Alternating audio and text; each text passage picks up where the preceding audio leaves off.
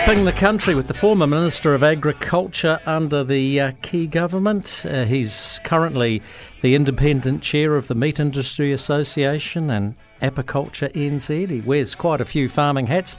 Nathan Guy. Nathan, we've been talking to Karen Williams on the other side of the island to you, Lower North Island in the Wairarapa. It's been quite wet. How are you faring on the other side, on the Horowhenua side? Yeah, g'day Jamie and Ro, and Happy New Year to you and all your listeners. We're actually just starting to feel the bite of the summer now. We've had 2 weeks of easterlies, hence it's been wet in Hawke's Bay and the Wairarapa, but quite dry here. But in saying all that, we had a pretty wet December, so we're set up with a lot of supplements. I would think most of NZ would have had a reasonable spring, so should have a little bit squirreled away to get them through these tight periods. But I'm hearing from mates down your way, Jamie, that it's pretty parched down in Southland and parts of Otago. Yeah, well, they're not used to droughts in Southland. Mind you, they're getting used to them now under this La Nina pattern. This seems to be a regular occurrence, late summer, early autumn. Anyhow, hey, listen, Hipkins, you know the bloke. You were in Parliament with him. He's been there since 2008 when you were running the ship with John Key and Bill English and Stephen Joyce. What sort of bloke is he? Is he going to be farmer-friendly?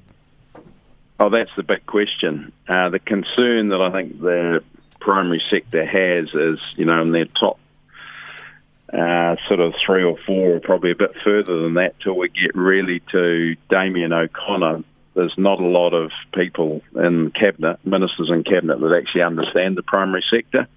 I think Hipkins will come across as, easygoing and probably a bit relatable, but let's not forget he sat in Cabinet when the Labor government has hammered the primary sector certainly over the last sort of 3 or 4 years pretty hard. So we've all got long memories, and I don't think that vote is suddenly going to flip back to Labor. I think it's going to be heading to National and to ACT. That's my guess, and we'll wait and see what happens with Winston. Jacinda Ardern used to be fond of saying on this show and other ones that the sector she engaged the most with was the primary sector.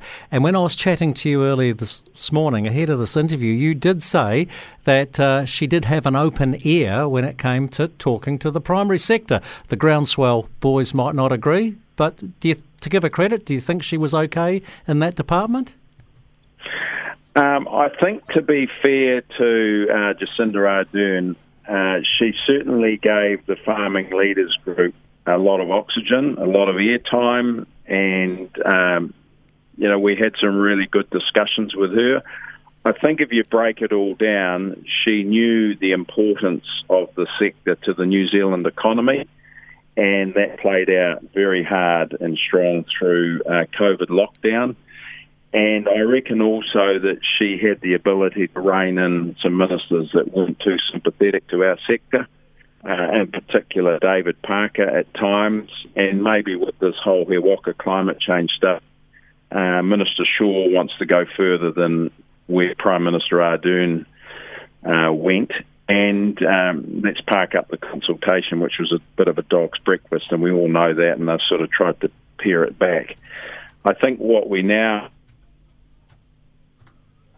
Where's Nathan gone? Hey, Nathan, we lost you there for a moment. I got 30 seconds. David Parker seems to have been sidelined, or was sidelined, in the latter part of the Ardern dynasty, if that's the correct word. Do you think he's dangerous if he comes back? Yes, I do. I mean, I know David Parker well, and he has his own beliefs, and he'll have to be one that's watched closely in Cabinet under Prime Minister Hipkins. So we'll keep a close watching brief on that one. Hey, Nathan Guy, thank you very much for your time today. I know it's been a tough day for you. You've just been at the funeral of a mate of yours who went far too early. Thanks for your time. Always good to chat on the country. Nathan Guy, wrapping it.